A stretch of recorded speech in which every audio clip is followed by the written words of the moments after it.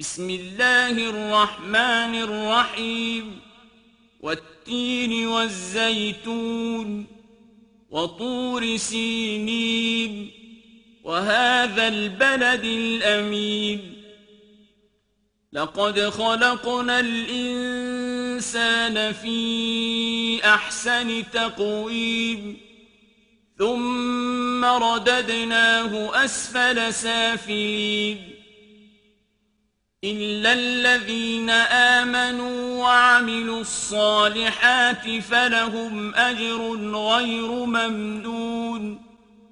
Во имя Аллаха, милостивого, милосердного, клянусь я смоковницей и оливой, и благословенной горой Синайской, и этим городом безопасным, Меккой, что сотворили мы человека в облике самом прекрасном, а потом бросили мы его на самое дно ада.